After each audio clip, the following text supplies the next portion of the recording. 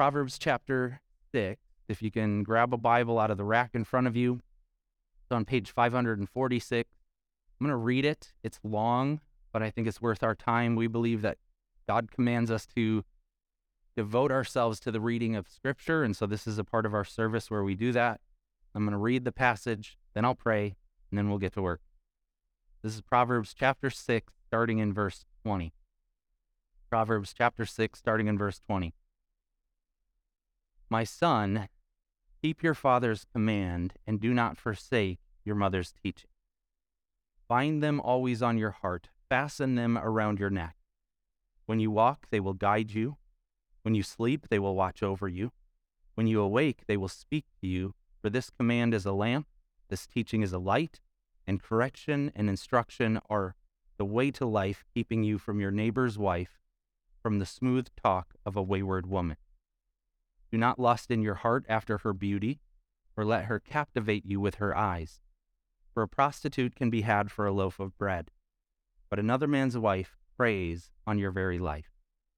Can a man scoop fire into his lap without his clothes being burned? Can a man walk on hot coals without his feet being scorched? So is he who sleeps with another man's wife. No one who touches her will go unpunished. People do not despise a thief if he steals to satisfy his hunger when he's starving. Yet if he's caught, he must pay sevenfold, though it cost him all the wealth of his house. But a man who commits adultery has no sense. Whoever does so destroys himself. Blows and disgrace are his lot, and his shame will never be wiped away. For jealousy arouses a husband's fury, and he will show no mercy when he takes revenge. He will not accept any compensation. He will refuse a bribe, however great it is. My son, keep my words, and store up my commands within you. Keep my commands, and you will live. Guard my teachings as the apple of your eye. Bind them on your fingers, write them on the tablet of your heart. Say to wisdom, you are my sister, and to insight, you are my relative.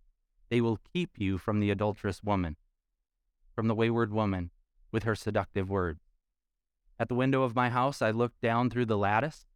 I saw among the simple, I noticed among the young men, a youth who had no sense. He was going down the street near her corner, walking along in the direction of her house. At twilight, as the day was fading, as the dark of night set in, then out came a woman to meet him, dressed like a prostitute and with crafty intent. She is unruly and defiant. Her feet never stay at home, now in the street, now in the squares, at every corner she lurks. She took hold of him and kissed him, and with a brazen face she said, Today I fulfilled my vows, and I have food from my fellowship offering at home. So I came out to meet you. I looked for you and have found you. I've covered my bed with colored linens from Egypt. I've perfumed my bed with myrrh, aloes, and cinnamon. Come, let's drink deeply of love till morning. Let's enjoy ourselves with love. My husband is not home. He's gone on a long journey. He took his purse filled with money and will not be home until full moon. With persuasive words, she led him astray. She seduced him with her smooth talk. All at once he followed her like an ox going to the slaughter, like a deer stepping into a noose till an arrow pierces his liver, like a bird darting into a snare, little knowing it will cost him his life. Now then, my sons, listen to me. Pay attention to what I say. Do not let your heart turn to her ways or stray into her paths. Many are the victims she has brought down. Her slain are a mighty throng. Her house is a highway to the grave, leading down to the chambers of death. Let's pray. Lord, we have opened your word together, and we're praying that by your Spirit, through your word, you would speak to us.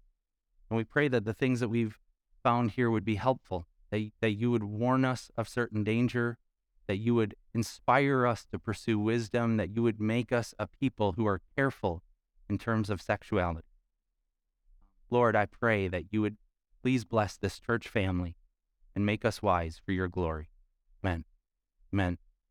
The question I've been asking this week is, do we really need to do this again? Do I need to talk about this again? I don't love talking about sex, especially at church. In fact, I think that's probably a pretty taboo thing. As I was reflecting on it, if I were to audit the amount of sermons that I've ever given in this direction, it would be a minority for sure. And then I began to think through, it's just uncomfortable. A couple weeks ago when we were in chapter 5 and it was a different sex talk, the same theme, same ideas, my wife says to me, if I sit by my dad, will that be weird? And I said, I don't know. I was like, you'd probably be fine. And then she, after the fact, she goes, no, that was real weird. You should have given me a much better heads up. And I just think in church, we are so weirded out by this concept, and we're unwilling to allow it to be a key thing that we talk about. But listen, as I wrestled with, should we do this again? I had to conclude, absolutely.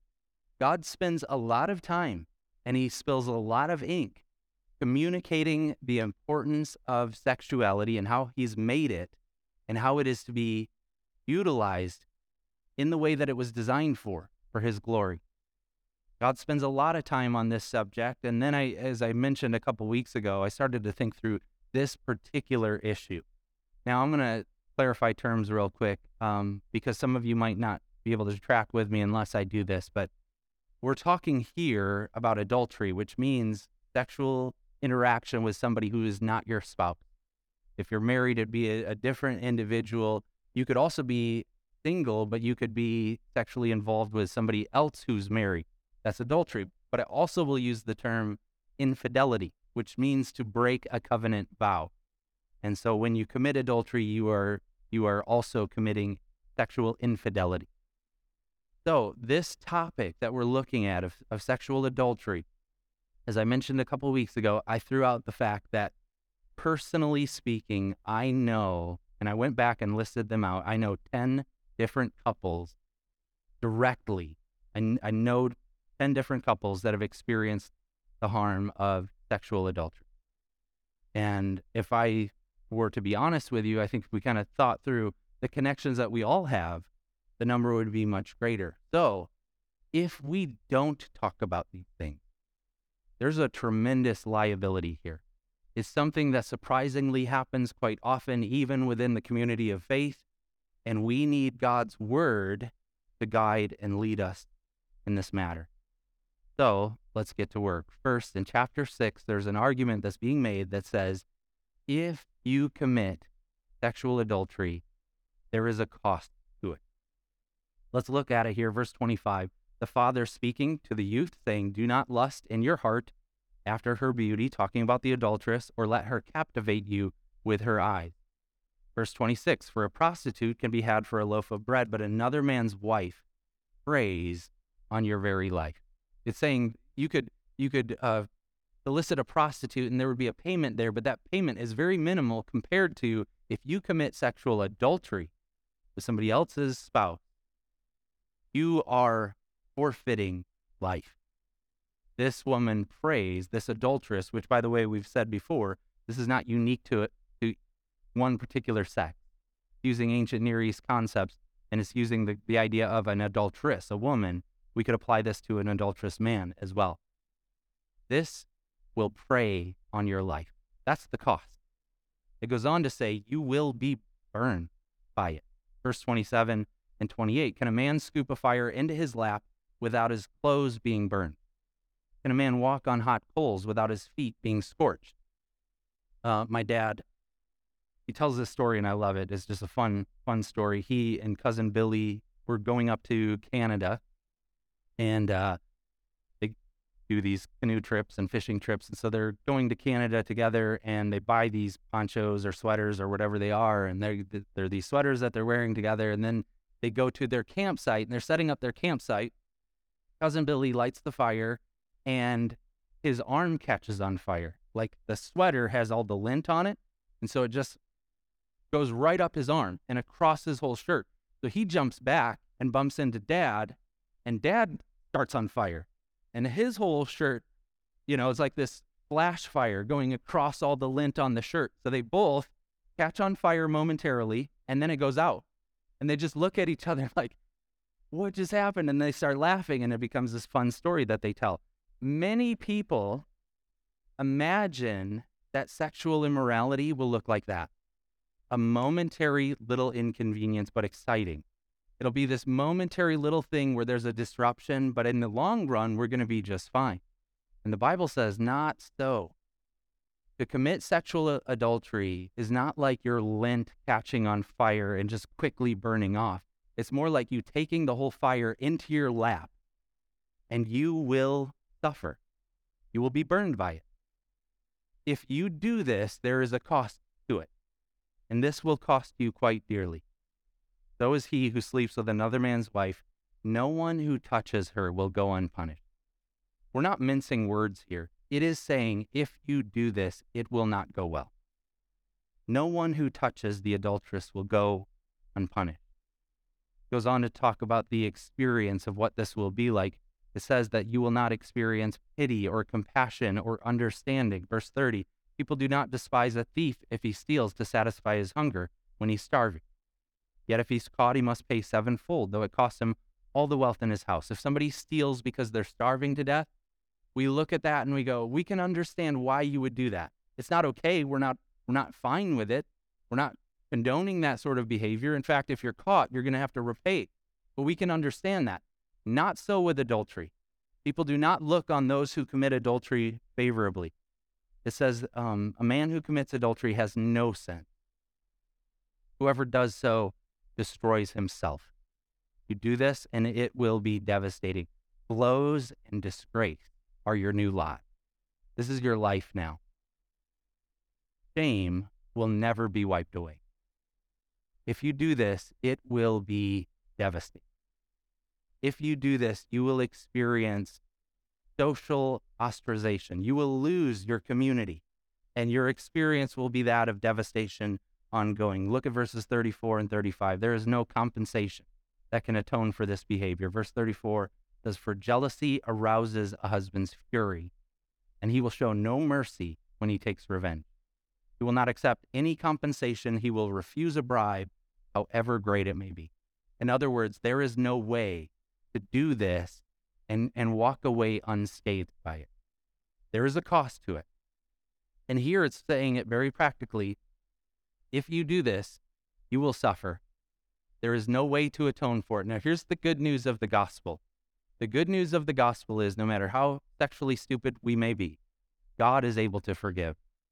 This is talking in kind of the earthly realm. In the earthly realm, you commit adultery, there's no atoning for it. The good news of the gospel is in the spiritual realm, Jesus Christ is willing to suffer and die in our place. And there is forgiveness of sins, including sexual sin like this.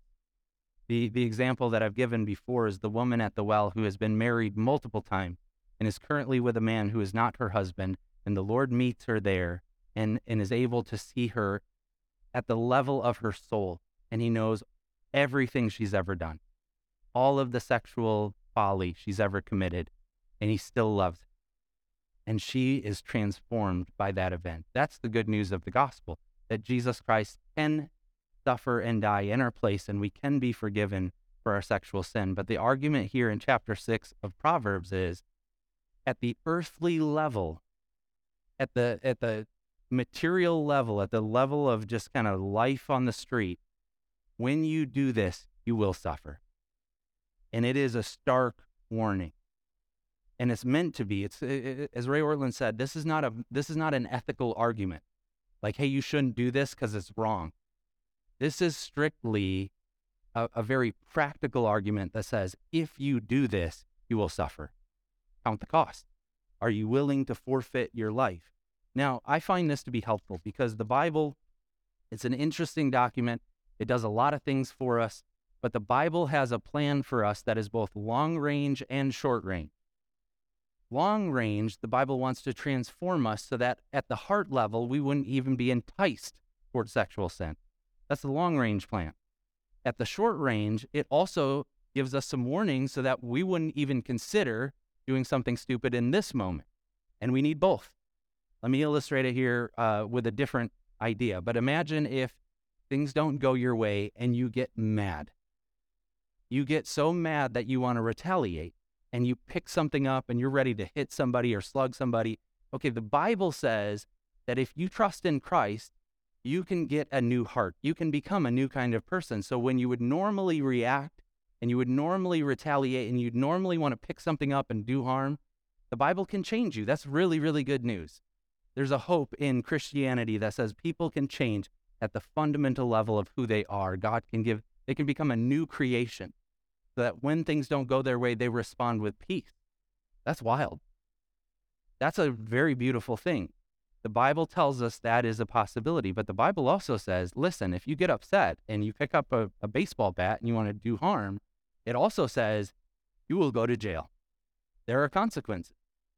And the Bible then gives us kind of two different things that we need to pay attention to. In the long range, we're trying to change. We want people to be different. But in the short range, we're also saying, if you do this, you will suffer. So long range, the hope for a sermon like this is we would become sexually sane people who are happily married and satisfied sexually in our marriages. That's the long range goal. But short term, we're talking, if you entertain this today, the Bible is saying there is a cost to it. It is your life. This will devastate. So right now, don't even do it. Don't even think about doing it. And long term, let's continue to allow the Holy Spirit to work in us the beautiful truth of the gospel so we become wise people. So that's what the first part of chapter 6 is doing, is giving us that very practical argument. And I felt the need to say it in very strong terms for a few different reasons. I never want to get before the throne of God's grace and give an account for my ministry, which will happen, and have somebody be able to say to me, I don't think I would have done that if Core would have warned.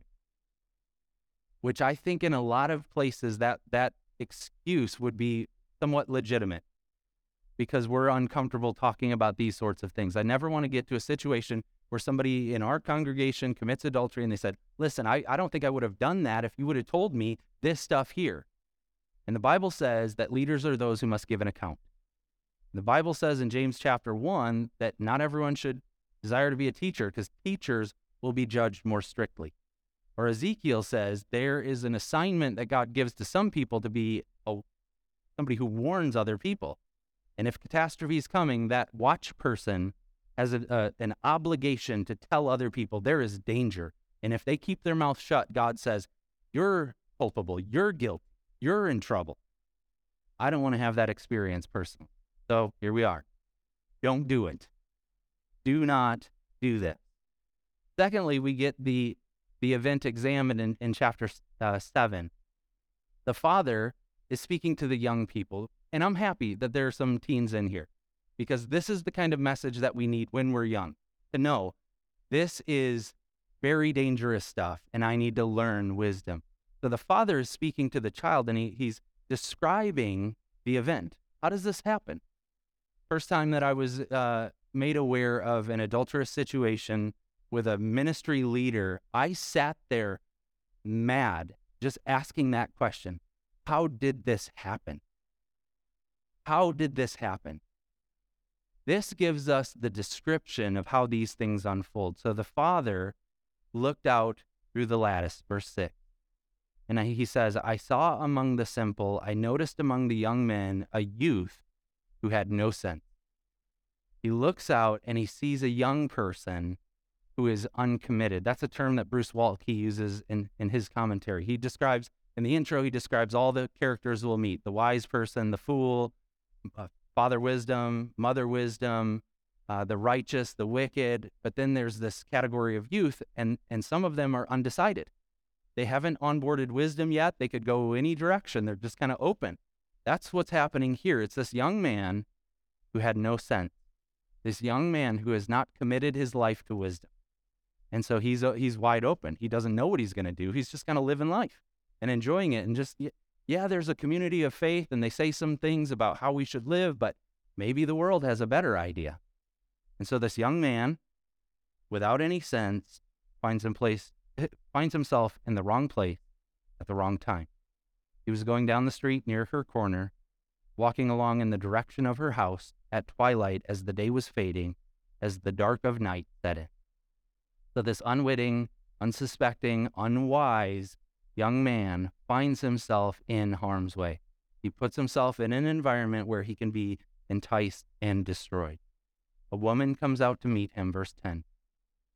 Then out came a woman to meet him, dressed like a prostitute and with crafty intent.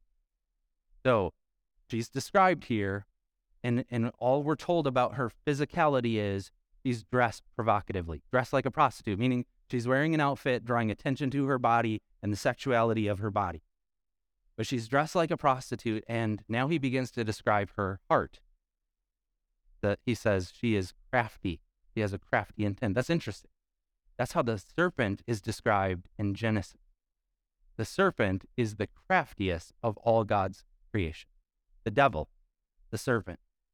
Here, this woman comes out, and she has this crafty intent. Verses 11 and 12, she's unruly and defiant. Her feet never stay at home. Now in the street, now in the squares, at every corner she lurks. In other words, it's saying she is discontent with her lot in life.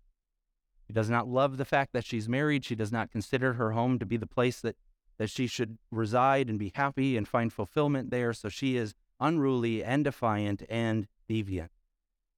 She now entices the young man. Verse 13, she takes hold of him and kissed him, and with a brazen face begins to speak. So now she's moving in on her prey. She's moving in and making it very plain what she's intending to do here. She grabs him, she kisses him, and she speaks. There's no wavering in her voice. There's no embarrassment about what she's going to suggest. She is brazen in her commitment to breaking her covenant vows to her husband.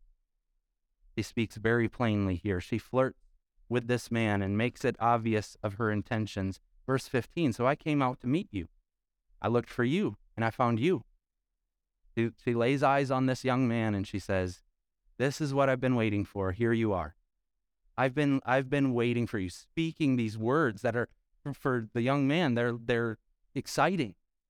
If you love to be communicated in this way, this is enticing stuff, and he's feeling this attention from this woman. So I came out to meet you. I looked for you, and I found you. Then she makes it very plain.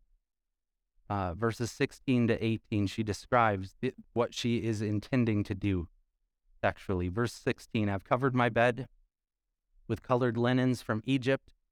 I've perfumed my bed with myrrh, aloes, and cinnamon. Come, let's drink deeply of love till morning. Let's enjoy ourselves with love.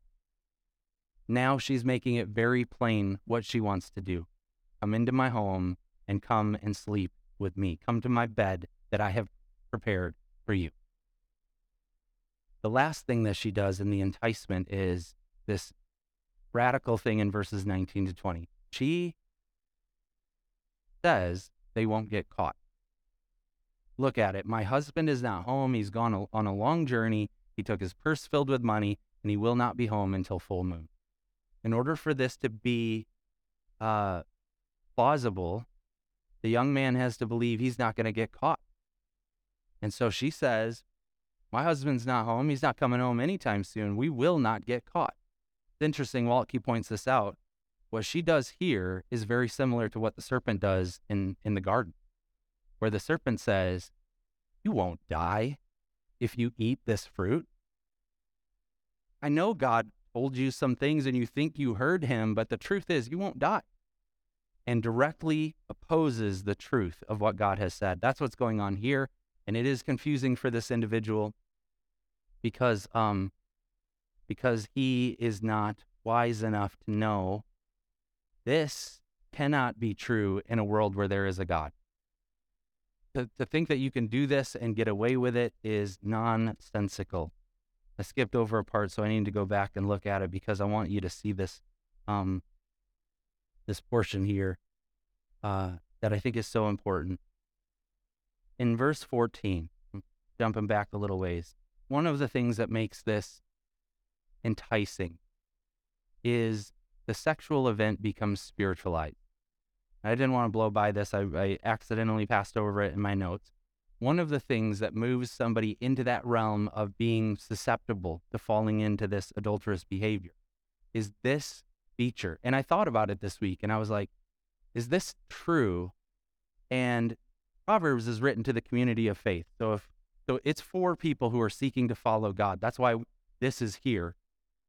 One of the things that happens within the community of faith where people commit adultery is the event gets spiritualized. Verse 14, today I've fulfilled my vows. I have food from my fellowship offering at home. She's saying, I am a religious person and I have done these things that are required of us. And it gets confusing then. He says, this is Leviticus chapter 7, where there's a free will offering, a vow offering that's being made. You take an animal to the priest takes that sacrifice that you're making, makes the sacrifice, takes a portion of it for the priesthood, and then sends you home with your doggy bag, your to-go meal, your religious meal that you are to go and eat that very day. And she says, I've done all of that. I've fulfilled my vow. I've made my sacrifices. The meal is at the table, and here I am bringing you into it. Now, this is wild, but when I thought about all the people that I've been exposed to that have committed adultery, this is a pretty consistent feature. The event gets spiritualized. And I don't want to go into specifics in a way that would be unhelpful. Let me just kind of generalize it here. Often what happens is people will say, I'm unhappily married, and God has given me you. And God gets co-opted into somebody's fantasy. God has given me you. This is providence. It's providence that I have been so unhappy, and now there's a way for me to experience happiness. We'll live happily ever after under the blessing of God, to which I say, absolutely not. You are fooled if you think that's how it's going to play out. But there is often a spiritualization of the adulterous activity. So, she is enticing him, she's inviting him, she's making it very plain. She's saying, you will not get caught if we do this, so everything will be just fine. And nothing could be further from the truth. So look at verse 21. With persuasive words, she led him astray. She seduced him with her smooth talk. Let me spend a minute here reminding you of the importance of communication. 2 weeks ago, this was a big point that I made. Sexual sin doesn't start in the bedroom. It starts with your communication. She seduces him. Look back at the text. How much of the text was given to describing her physicality? Very little. Very little. She's dressed like a prostitute. That's it. The rest of it is the stuff that comes out of her mouth. When we are very vulnerable at falling into sin, not simply because we see things that are attractive, but because of what we hear. And if you want to safeguard your marriage, and if you want to have sexual fulfillment in your marriage, go back and listen to that other sermon, but start with this. Start with communicating. Communicate in a way that builds intimacy, that builds trust, that builds closeness, and protect your communication from happening in other places where it would be inappropriate. Don't allow somebody to speak these words to you that would entice you in that direction, and don't be the sort of person offering the words that would lead somebody to be seduced by you. With persuasive words, she led him astray. She seduced him with her smooth talk. This leads to his death. Verse 22. All at once, he followed her like an ox going to the slaughter, like a deer stepping into a noose till an arrow pierces his liver, like a bird darting into a snare, little knowing it will cost him his life. This unwitting young man goes in with her to his death. And in fact, that's the point that's being made over and over again through this passage. This will cost your life. And this young man unwittingly goes in to die. So, how do we avoid sexual folly? How do we avoid the folly of adultery? 2 things I want to share with you. Warning and wedding. Warning, which we've already seen throughout the entire text. We need to just remind ourselves of the severity of what this would cost. We need to rehearse over and over again the danger of sexual sin. Chapter 6, verse 26. The adulterer preys on your life. The adulterer is coming after you to destroy you. Verse 32. A man who commits adultery has no sense. Whoever does so destroys himself. That's the cost. You will ruin your life. Verse 29 of chapter 6, no one who touches her will go unpunished. You cannot do this and get away with it. It will be held accountable by God, and you will have to give an account to him for it. No one who touches her will go unpunished. Furthermore, there's shame. Endless shame, as it describes in those ending verses of chapter 6. There's no mercy from other people. There's no pity from other people. It is only trouble for you. Then in chapter 7, we see it here. My sons, listen to me. Pay attention to what I say. Do not let your heart turn to her ways or stray into her paths. Many are the victims she's brought down. Her slain are a mighty throng. Do not go this way, because you look at the battlefield and it is littered with bodies of the mighty. Harrison was homesick a couple days this week with a little tummy thing. He's just fine now, but got some extra time with the little dude, and I was trying to work, and he turned on Avengers. You can question my parenting if you want. That's totally fine and well-deserved. So he turns on Avengers, and he just wants to watch the fight scene. And so at the end of Endgame, it's all the Avengers battling against Thanos. And he's like, Dad, come and see this. And I've seen it before, but I'm like, okay. So I come up, and I'm sitting there with him, and we're watching it. And I'm like, why is Thanos so strong? Right? You've got Thor, you've got Captain America, you've got Miss Marvel, you've got all these different people, and Thanos somehow always gets the upper hand in these fights. And I'm just like, man, this is insane. And then I thought about this verse, and I remembered, this is how sexual adultery works. You look at it, and it will surprise you how powerful it is. It destroys the mighty. There are people that you would never suspect would ever commit adultery, and then it happens. And it just takes your breath away. You're like, I don't get it. And the Bible says, no, this is incredibly powerful. Many are the victims that have been brought down. The slain are a mighty throng. And then verse 27, it leads to death. Her house is a highway to the grave, leading down to the chambers of death. So we consider yourself warned. If you do this, it will be only trouble for you. It will not go well. The Bible repeatedly says, do not do this. The second thing, though, is more of that long-range plan of becoming people who aren't even enticed by it. Now, here's the second thing I want you to do. The second thing that should be helpful is the idea of a wedding. Now, I'm not talking about, a traditional wedding of a groom and a bride. I'm talking about the idea that's presented here where the wise people wed themselves to wisdom. Look at it. It says in verses 1 and 2 of chapter 7, it's using romantic language, and it's applying it to the relationship that the person should have to wisdom. My son, keep my words and store up my commands within you. Keep my commands and you will live. Guard my teachings as the apple of your eye.